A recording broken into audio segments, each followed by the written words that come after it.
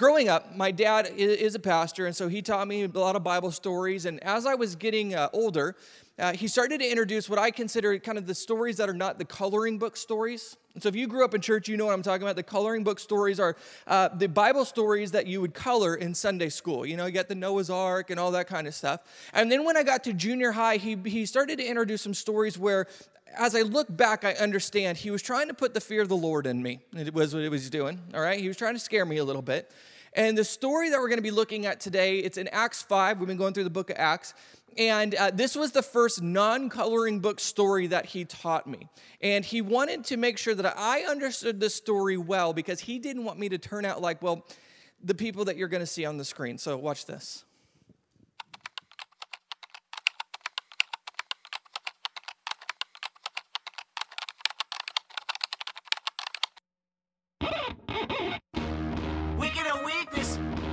See this? Yeah. I've said it for 7 years. I've said it for longer than 7 years. I have never doped.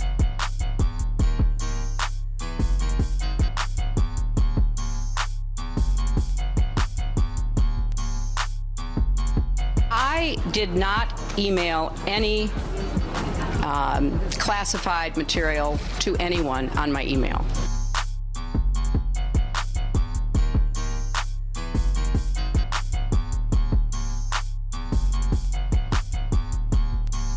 In the interview, Mrs. West, who is famous for showing off her curves, says there's more to her than meets the eye. Quote, "My soul inside is kind of modest. My closest friends know that about me." Sit down. Be humble. Sit down. You're not known to be a humble man, but I wonder. I think I am actually humble. I think I'm much more humble than you would understand. Be humble. Sit down. Be humble. Sit down.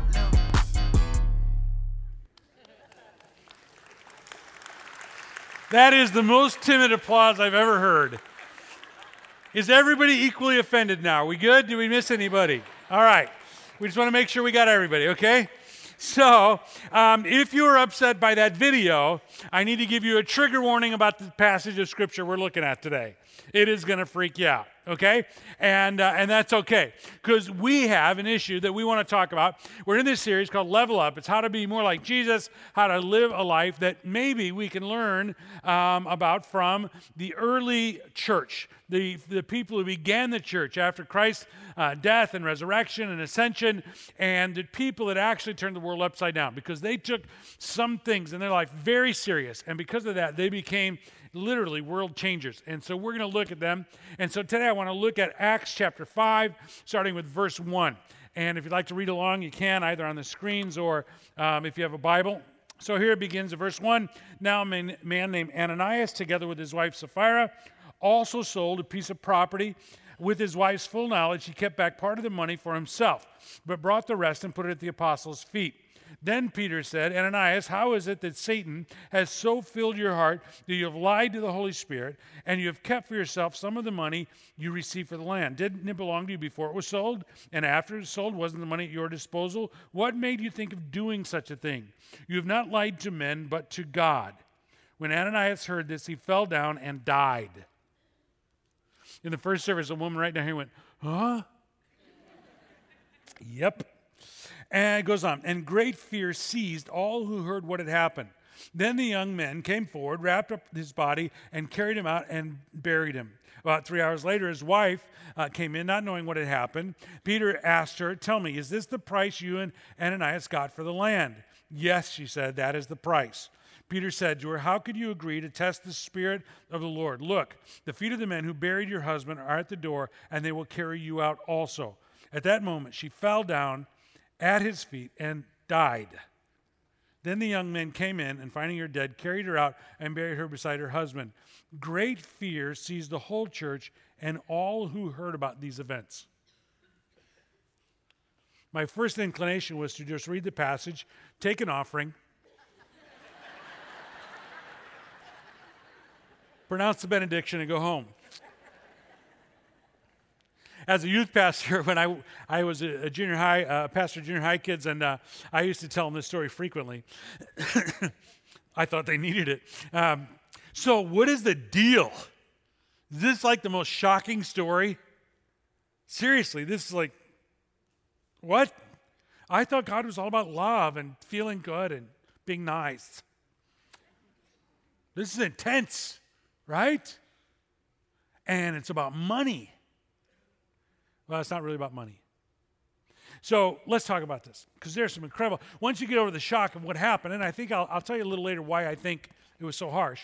But once you get over the shock of that, what is it we're supposed to learn? By the way, one of the reasons I believe the Bible is true is because of stories like this. Now let's think about it. You're a brand new organization called the church. You're trying to get adherents eventually all over the world and getting people to join you. This is not a great recruiting tool. Right? If you're trying to build this new thing that's going to take over the world, you're not telling them this story, and yet there it is, right there. That's why I believe the Bible's true, because there's things in there that don't help recruit to the cause, and yet there are things that God wants us to know. So what can we learn from this? Let me give you a little more background. In the section just before this, a guy named Barnabas, we know from the New Testament, they call him son of encouragement, had done the same thing. So in the early church, they were poor. There were people among them that were poor, couldn't eat, couldn't have anything to live on. And what they did is, as the church was getting started, there was a lot of persecution. And so they would just give to each other. Whoever had a need, they would share with them. And if they didn't have something on hand, they would go sell something of value and bring the money. Now, the indication, nobody made them do that. Nobody said they had to do it. It wasn't a requirement of membership. It was something they just did because they had compassion and love for each other, and a spirit of generosity existed, okay? And so when Barnabas brought this money, he brought it, and he said, here's everything. I sold it, and I'm just giving you everything. Evidently, Ananias and Sapphira indicated they were doing the same thing. They weren't just giving money, and they didn't have to give all the money. They could have given part of the money.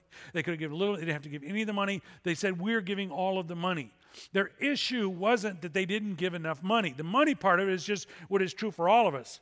God doesn't need your money, but your money is a good indication of where your heart is. Where your treasure is, your heart is also. And so it's not about they didn't give enough money. It's about they lied. They lied to God, and they lied to the church about what they were giving.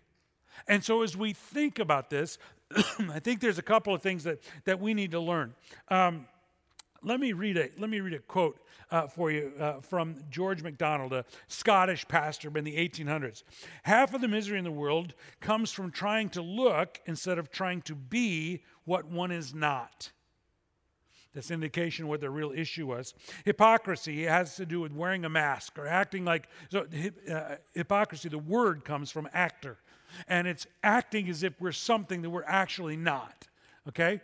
A guy named Warren Wiersbe, a writer about Scripture and pastor from earlier in the last century, with great commentary and so on, talks about a time when he was pastoring a little church, and the building was run down, and the congregation was small, and they didn't have much money. They knew they needed to fix the building up, so they took up as much money as they could from the congregation, as much money people would give, and they went to an architect and said, can you help us? We know we don't have enough money to fix the whole building, to improve the whole building, so we want to just build a nice facade. And the architect, who himself was a Christian, said, absolutely not. Of all places, the church should be about truth and honesty.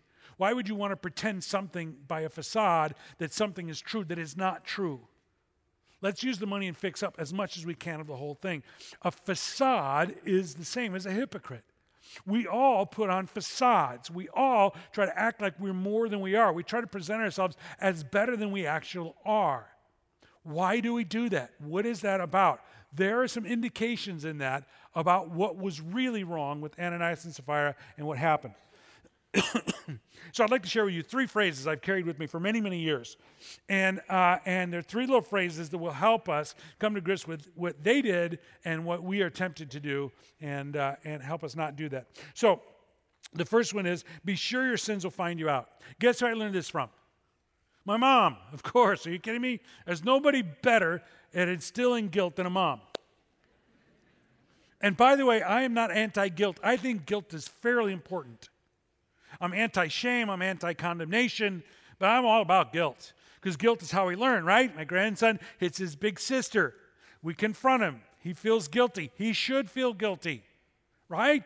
If he never feels guilty, he'll never stop doing it. And when she grows up and marries a football player, and the football player beats the snot out of him because he deserves it. Sorry, that's family stuff. Okay, never mind. But guilt is not an awful thing. Guilt is actually a part of what gets us back on track. Okay? And so it's supposed to, so that little, be sure your sins will find out, actually comes from Scripture. It actually comes from Numbers 32:23. Be sure your sins will find out. And we know this, right? You don't get away with anything because God sees everything.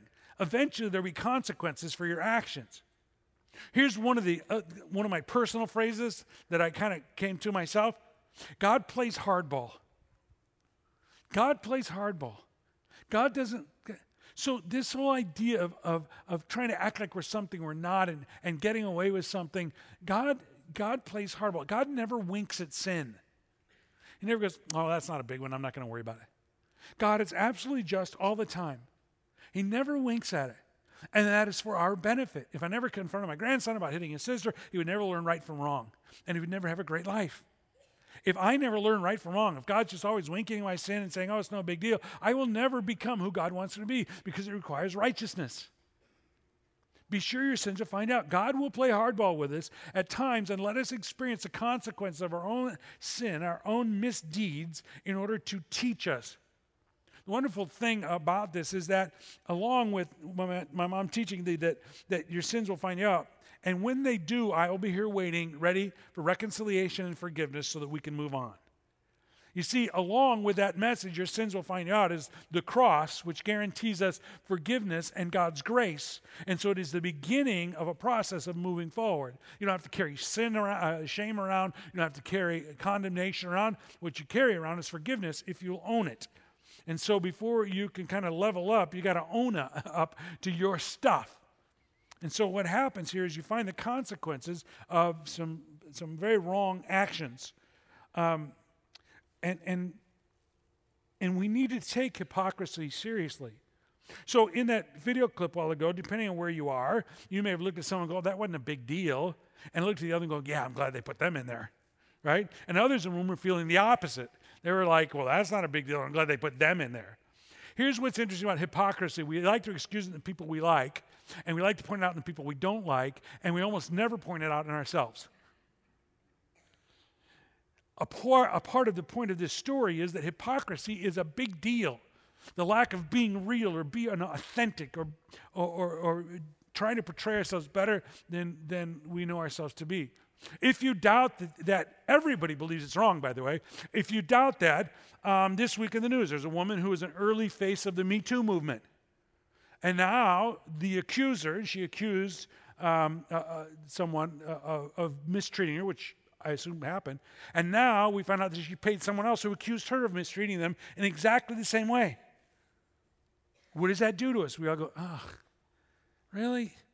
And we're all going, that's disgusting, because it's hypocrisy. Hypocrisy is disgusting when they do it, and it's disgusting when we do it. And it is one of the things we have to be careful to root out in our own lives. We have to call it what it is and root it out. And that's a part of the point of this story. Listen to this. Because somehow you think that it's not a serious matter, you're wrong. By the way, let me give you another illustration. Pastors, we seem especially upset when men of God, men and women of God, are exposed for hypocrisy. I'm back in the 80s, and many of you are too young to remember it, but I'll tell you about it. Back in the 80s, there was these guys on TV called TV evangelists, okay?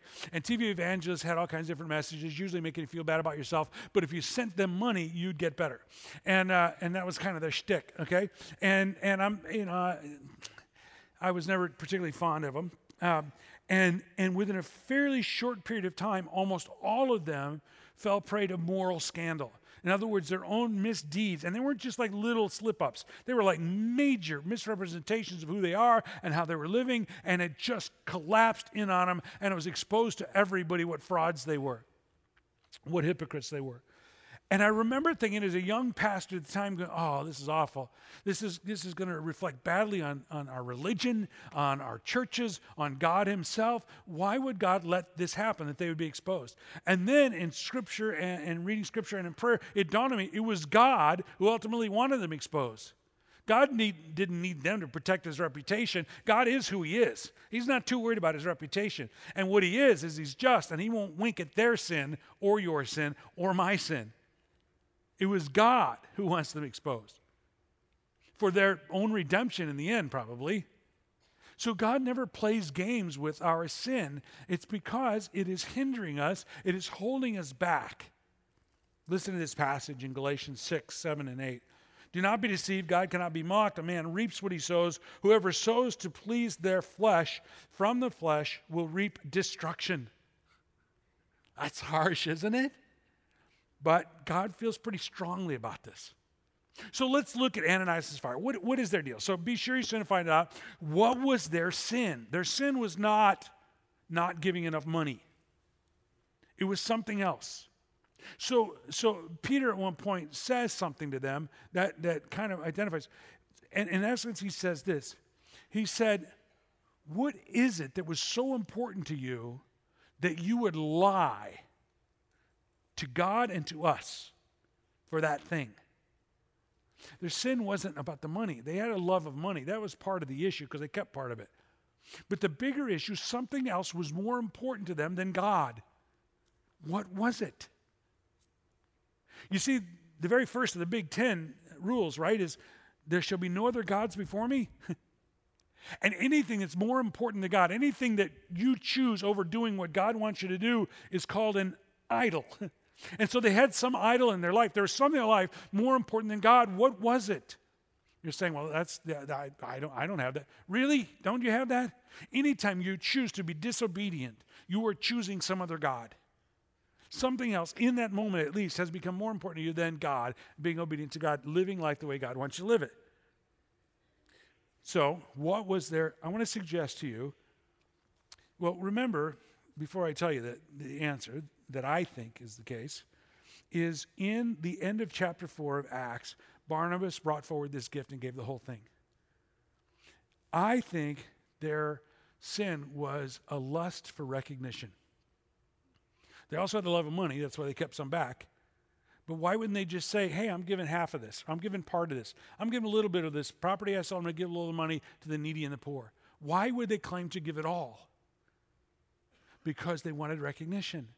They saw how Barnabas was treated, and they wanted to be treated like that. They wanted to be seen a certain way, as generous, as compassionate, as caring, but in reality, they weren't. So let me strengthen my case on that one. They lived in a time when the Pharisees, the religious leaders, were all about appearing very pious, right? Their whole deal was they wanted to appear very pious, very holy, very together. Matter of fact, Jesus even taught about that. Check this out in Matthew 6:1. Watch this. This is Jesus talking. Be careful not to practice your righteousness in front of others to be seen by them. If you do, you will have no reward from your Father in heaven. So when you give to the needy, do not announce it with trumpets as the hypocrites, there's our word, as the hypocrites do in the synagogues and on the streets to be honored by others. Truly, I tell you, they have received their reward in full. So it is possible that Ananias and Sapphira had bought into this mindset of the religious leaders, which said, it's not so important to be pious as it is to look pious. It's not so important to be holy as it is to look holy. And they just carried this over into this new experience of the church. What they had done is they bought into a lie. They had bought into a lie. And the lie was, what you look like is more important than who you actually are. Let me read a quote for you. I found this quote this week, and if I could spot it. Here it is. It's by Oliver Wendell Holmes. Sin has many tools, but a lie is the handle which fits them all. So all of our misdeeds and misunderstandings start out with a lie that we bought into. So what are you talking about? Well, we, like they, were surrounded in a religious culture of these religious types who just said looking good is more important than being good. And they just carried that over. We carry a lot of the world's lies into our relationship with God. Well, so who's lying to me? Everybody. Popular culture, every song you hear, just about every commercial you see, there is a lie. It's usually hidden very well behind beautiful people with nice smiles. But there's a lie. If you buy this car, your marriage will get better. Because you go camping, just the two of you. Camping never makes your marriage better. I don't know if you know that, but it's absolutely true. So we are, from a very early age, inculcated with lies. Well, what kind of lies? Lies about what makes life worthwhile. Fame, fortune, that's how you live the best life. Really? How does that turn out for those people? It's a lie. We even know it's a lie on some level, but we still seek after those things. Lies about what's most important. Well, I got to get my kids in the right school, do the right things because I want to look good. Oh, I would never admit that out loud, but let's be honest. Right? We are so susceptible to lies. And they had bought into a lie that caused them to be disobedient to God, a lie that cost them their lives. So my first phrase, if you remember that far back, is be sure your sins will find you out. My second phrase is pride cometh before a fall. Somehow they thought that the lie was better than the truth, that you be obedient to God and you do what God prompts you, but the lie was better, and so pride, they thought they knew better. Pride got in there. Pride that they knew better. But it's the same lie as the Garden of Eden. What was the lie? The lie was to Eve. If you eat this fruit, you're going to be like God. It was a lie. It was about pride. Every misdeed we do begins with a lie. So what was their sin? Their sin was they thought they knew better, and they thought being recognized that appearance was more important than character. Appearance was more important than being obedient to God. Acting like they were generous is more important than actually being generous. Now, I have a little freebie for us here.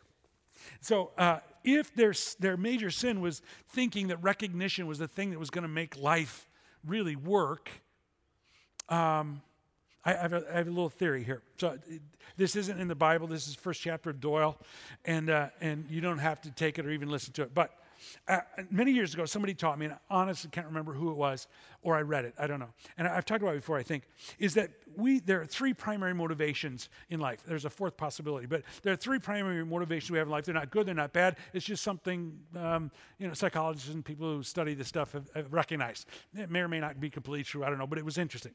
And here are the three that they suggest. They suggest that there are three motivations that move us forward in life, that give us drive.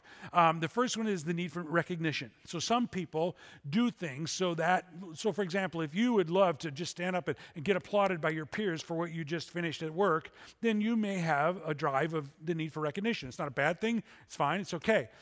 Some people are driven by the need for power. They don't care if they ever get recognized, but they want to know for themselves that they can pull the strings and make things happen. And that could be good. Let's say a person is in a position where they can, and this happened to me a number of years ago, that I had a friend who was an alcoholic and had finally hit bottom, and they came to me and said, what do I need to do? And I introduced him to another friend who had 16 years of sobriety, and I got them together. Later they gave me their 10-year chip. That was a position of power, if you will. Nobody ever knew I did that. I just told you, lost my rewards. But anyway... But that was the ability that's kind of a power position to be in, to have the ability to connect things, make them happen. It can be for good, right? So recognition, power, or achievement. If your thing is, I like to stand back at the end of the day and see that I did something, I look at that thing, I built this monument, I built this house, I built whatever this thing is, then it might be achievement. All those things are fine. They're not negative. I know which one I am. I know which one each of my staff is. We've talked about it. It's okay. Those are perfectly normal things that help move us forward, help us see life in a different way and move forward in a different way. But what if that thing that helps us becomes the thing? Do you follow me? Whereas the desire for recognition helps us do good things. What if it becomes the thing that our whole sole desire in life is to be recognized? Right? Or our whole desire in life, you've met people who just were power hungry. They would do anything for more power. They would step on people all over the corporate ladder to get more power. What happens when that thing that could have been good and just a part of who we are becomes the thing? Right?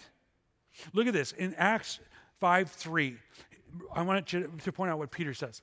Peter said to Ananias, how is it that Satan has so filled your heart? Heart can also mean mind. It's going to fill your heart that you have lied to the Holy Spirit. What is so consumed you? What are you so obsessed with? What do you think about all the time? So much so that you've lost all perspective. What in the world could be so important you'd lie to God? Lying to God rarely works. Okay, absolutely never works. What were you so consumed with that you... And a part of what we need to learn here is that when we believe a lie about the point of life, a lie about the real narrative of life, a lie of about what might make us happy, what's going to make us fulfilled. When we believe a lie, we start to be obsessed with it. Because once you get a little taste of recognition and it feels good, you think a whole lot more of that is going to fill you up. But the problem is, it's a bottomless pit. You can never get enough recognition. You can never get enough power. You can never get enough achievement. You can't get there. And so you try harder and harder, and finally you find yourself just like an addiction to a drug, stealing from your parents, doing things, lying to the Holy Spirit, things you never believed you would do that make no sense because you're addicted to this thing. Your heart, your mind is obsessed and filled with this thing. Would you like to know what the fourth possibility is for motivation? It rarely happens, almost never. According to where I learned this, love. But love, as a Christian, might be the right one. Even as we exercise one of the other three that we have naturally, if it is subsumed by, it is underneath a drive to love. Think about Ananias and Sapphira. Did they give this money because they loved God? Did they give this money because they were compassionate for the needy? No, they were consumed with the need for recognition. Anything that becomes more important than our love for God is an idol. And it has to come down. And anytime we think we know better than God, it's pride, and it will come down. Pride cometh before a fall. My dad called me up about a year ago, and at their church, he's the announcement guy. He's the announcement guy. He gets up to the church, he does the announcements, he did. And so he called me up, and he said, I got to tell you a funny story. It happened yesterday. It was on a Monday. He said, at church, I was doing announcements. I'm like, yeah, always. And he said, I was having a good day. I was passionate, and I was doing good announcements. I was really doing good. And I'm thinking, this doesn't sound like my dad. He said, no, I was good. Some of the best announcements I've ever done, I got to be honest with you. I'm like, really? Okay. And I knew he was leading me somewhere, but I wasn't sure where. He goes, yeah. And then I turned around to leave, and I tripped over a mic cord and fell flat on my face. He says, it turns out that scripture is true. I was feeling a little too good about my announcements, I guess. When we begin to think that we know better than God, that our plan is better than God's plan, our lust for recognition or power or achievement gets in front of our desire to love and obey God, we are headed for a fall. The last phrase. So first, be sure your sins will find you out. Second is pride cometh before a fall. And the last phrase is this: keep the core pure. This doesn't come from Scripture. It doesn't even come from my mom. It comes from my pastor. The last night we were there, before we moved to California to start Seacoast, my pastor said, Doyle, I just want you to remember this: keep the core pure. Now, what's interesting, on the subsequent very long drive to California, I began to think about what he had said. And it was one of those things that at first I thought he knew what he meant, and then I began to think about it. He didn't say whether he was talking to me personally or he was talking to me about our congregation that we were going to build. And I've since come to believe he meant both. Keep the core pure. Why such a harsh consequence for something that we all struggle with? Why such a harsh consequence in this situation with hypocrisy? We all struggle with it. So think about it this way. There's one possible explanation. God is creating this new thing called the church, and it is going to, in the next 100, 200, 300 years, 2,000 years, change the world. Millions will be impacted by it. And he wasn't going to allow the foundations of that organization, that organism, that movement to be tainted by some people who had impure motives. And he wanted to not only not have them have impure motives, he wanted to point out to the rest of us, watch yourselves. It doesn't say that God killed them, by the way. It doesn't say whether God killed them or they had a heart attack because they realized what they'd done. We don't know. We know they're dead. That's the bottom line. They died. Here's the warning. Watch yourself. Keep the core pure in your own life. This is so hard. This is so hard to do. By the way, we all mess up. All of us fail to live up to what we aspire to be and what we know God wants us to be. But when you begin to intentionally deceive about that truth, now you're a hypocrite. It's not that we struggle. We all struggle. I struggle. You struggle. I'm honest about the fact that I struggle. When we stop being honest and we start to try to pretend and convince people that we don't struggle, that we don't fall short, that we don't mess up, we try to project something that we're not, that's hypocrisy. And that's when it becomes dangerous. And God will not allow that for our benefit and for those around us. Excuse me. Seek first his kingdom, Matthew 6:33, and his righteousness, and all of these things, all of these other things will be given to you as well. We have to be careful ourselves because hypocrisy, it's like cancer. And when they remove cancer, they don't remove a little bit of it. They don't remove the obvious part, the part you can see with the naked eye. They go in and they get every single cell. And if we're going to be authentic, we're going to be real and not hypocritical, we need to go in and dig out every single cancerous cell of hypocrisy in our lives. And you have them because I have them. I'll give you an example. This week, I was with a bunch of guys I meet with every week, and I was telling a story about a time before I knew most of these guys. And it was a conflict that I was involved in, but one of the guys was right there with me in that conflict. And I found myself telling the story, and I kept saying, I said, now, Mark, keep me honest on this. And I'd tell the story. 3 times I said, now, Mark, keep me honest on this. And at first, you think, well, you're just adding the authenticity of your story. No, I know myself. I realized later, the reason I said it 3 times, I know myself. I have this incredible propensity for trying to make myself look better than I actually am. And when I subconsciously said, no, Mark, keep me honest, I was saying, I know I'll lie about this given a chance. You're laughing because I alone struggle with this? Or because you had the same breakfast I did on Friday? We have to be, God wanted to point out that hypocrisy is serious business. And we dare not play with it any more than we'd play with cancer. We need to be serious about it. We need to dig it out, and we need to deal with it. And my recommendation is this, because God's grace is so incredible. All we've got to do is expose it to the light of God's love and to the eyes of another Christian. Just praying about it alone is not enough. You got to get it in front of somebody else who can hold you accountable, who can encourage you, who can walk you through whatever that thing is. Because as long as you keep it in secret, it's cancer.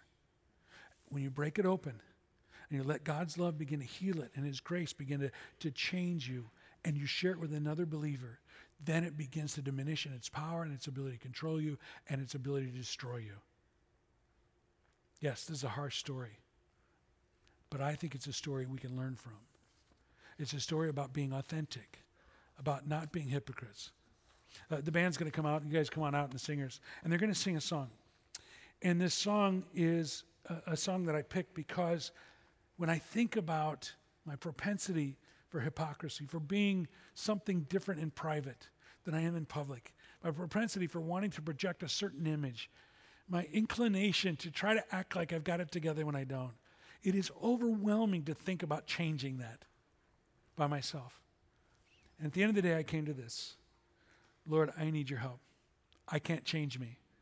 Lord, I need your help. And every time I do it, please send alarm bells off in my brain so loud. Make it so obvious. And then send your Holy Spirit to give me the power to be different going forward. At the end of the day, my only hope for being authentic is turning to Jesus as my friend, as my healer, my Savior, my Redeemer every day. That's the only way it's ever going to happen. Otherwise, I'm going to keep faking it. I'm going to keep projecting stuff just like all of us. At the end of the day, we call out to Jesus, maybe a little bit in desperation, and ask for him to help us get our priorities straight and our life on track. These guys are going to sing a song about it. I want to pray first. Lord God, I thank you so much that you love us just the way we are and that we don't have to stay this way. And Lord, far from feeling condemned about who I am, I feel some guilt about some things I've said and some things I've tried to project. And yet I also experience your grace and your forgiveness and the hope that you're going to move me forward and I'm going to grow. So today, with a mindset of growth, we call out to you, Jesus, and we say, come, change our hearts, change our minds, make us true, make us pure inside and out. In Jesus' name, amen.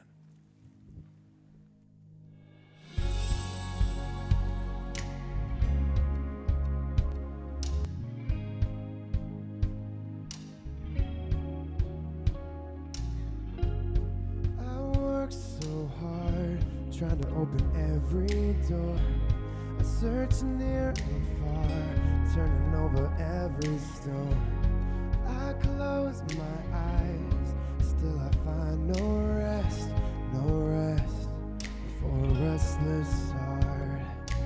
All I've been chasing, putting my faith in, let it fade, let it break into pieces. Just give me Jesus, Jesus. Just give me Jesus, Jesus. There's nothing I desire that can't be found in you. You're everything that I've ever needed. Just give me Jesus. Just give me Jesus. Take all my pride, my dreams, my plans. This house I build on troubled sand. If I gained the world, it would never be. It could never be enough. Just give me Jesus, Jesus. Just give me Jesus. There's nothing I desire that can't be found in you. You're everything that I've ever needed. Just give me Jesus. Just give me Jesus. All of my searching, trying to be perfect. All the fears, all the lies I believed in. All I've been chasing, putting my faith in. Let it fade, let it fall into pieces. Just give me Jesus. Yeah. Just give me Jesus. Oh. There's nothing I desire that can't be found in you. You're everything that I've ever needed. Just give me Jesus. Oh. Just give me Jesus. There's nothing I desire that can't be found in you. You're everything that I've ever needed. Just give me Jesus. Just give me Jesus.